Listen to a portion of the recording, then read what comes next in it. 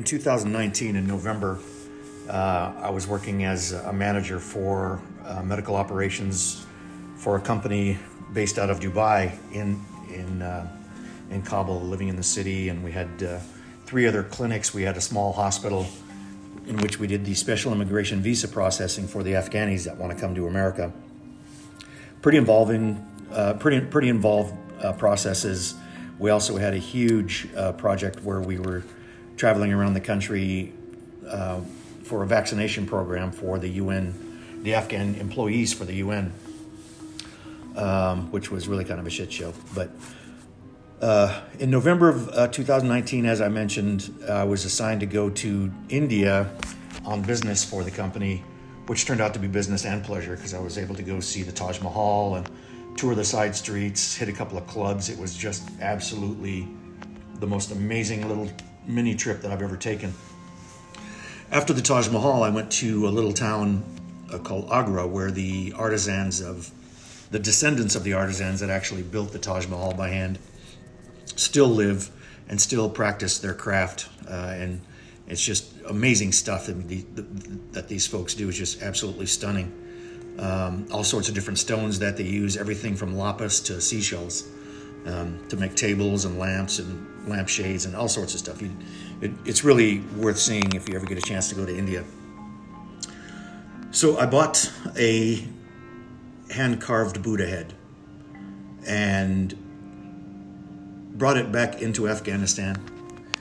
And when I got through Kabul, they asked me what was wrapped up in that bubble wrap in my luggage, and I just told them it was a statue, and I was totally ignorant as to what was about to happen next or the ramifications of actually having a Buddha in my possession in Afghanistan. So I took it. My driver picked me up, went back to the office. 10 days later, business as usual. I'm on my way to the airport to process to go home on vacation. There's 3 places before you get to the main terminal in Kabul where they x-ray all your stuff. The first one, my luggage passed through. There was no issue. My Buddha head was in my luggage. And the last one, the last step before entering the main terminal, they stopped me and opened up my luggage and questioned me as to, what is this showing up on the x-ray for your luggage. So they opened up my luggage, they grabbed a hold of the Buddha and didn't really seem too concerned at first. And then I was like, well, what the hell's going on? And there's obviously something wrong. So they asked me where I bought it, and I told them, I said I was in India. I bought it 2 weeks ago. They asked me if I had a receipt. They asked me to come along with them, so that I zipped up my luggage. And the customs agent was carrying my Buddha head and asking me a whole bunch of different random questions. And I was like, well, what is the problem? And they just didn't speak to me. So they took me into the main terminal, introduced me to the customs agent commander. They took a copy of my passport and took my Buddha. And I'm like, what in the hell is this about? So I'm all psyched up. I'm ready to go home on vacation. So I go upstairs and I called my fixer and I asked him to go find out why customs, go to your connections in the customs department at the airport and find out why they took my Buddha. And then I texted my buddy and I said, hey man, they took my Buddha. I don't know what the fuck is up.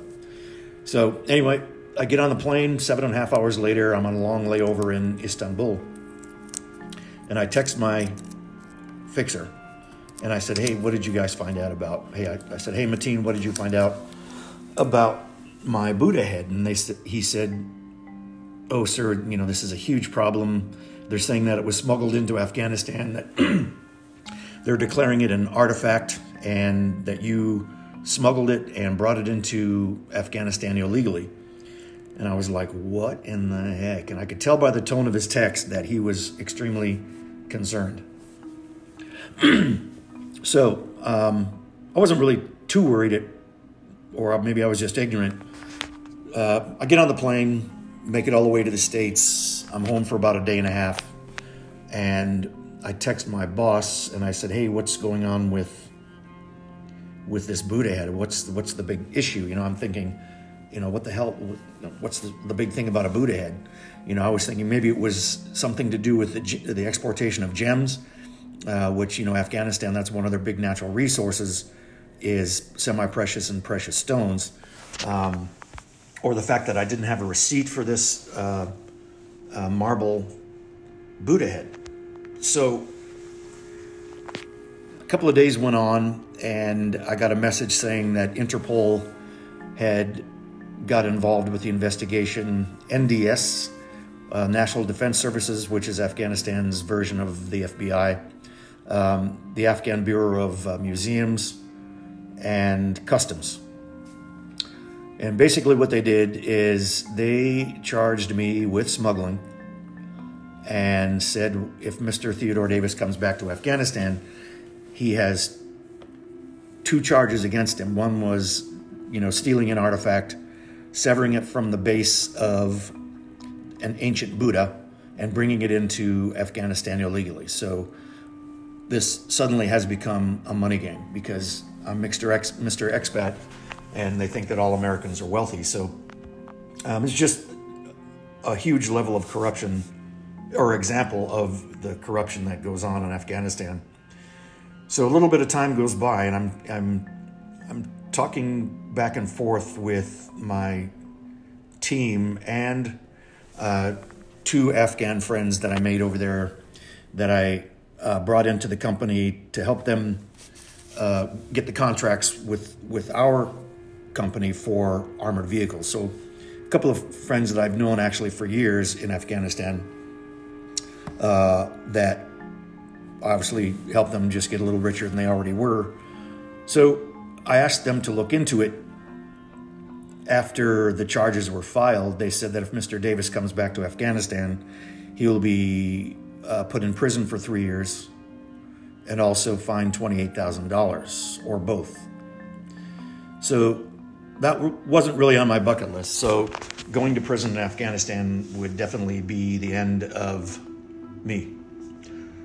Or I'd be, a Taliban prison bitch. So days move forward, and I was getting more and more nervous because I loved Afghanistan, and I was really I was distraught that something this ridiculous would destroy the opportunity to serve the people of Afghanistan, which is why I was there. So basically what had happened was I had gone to one of the Afghan friends that I have, who I affectionately call my Afghan mafia buddies, and said, "Is there anything we can do?" And he said, and he was extremely well connected within just about every government entity of Afghanistan and had a lot of influence. This is the guy, when he took me to the airport, they just opened up the gates. They didn't even ask us for any ID or search the vehicle. He was that powerful. So basically what happened was he paid $5,000 US and secured all the documents for the charges, and it went away. So the gist of all of this is the Buddha is a false idol. The title of that country is the Islamic Republic of Afghanistan. If you know anything about the history of a place called Bamyan, where there were Buddhas carved into the walls long before Islam was even thought of. In 2001, the Taliban went in and murdered hundreds of people of the Hazara tribe and forced them to go into the mountain and blow up the Buddhists, and they were destroyed, just pulverized into rubble.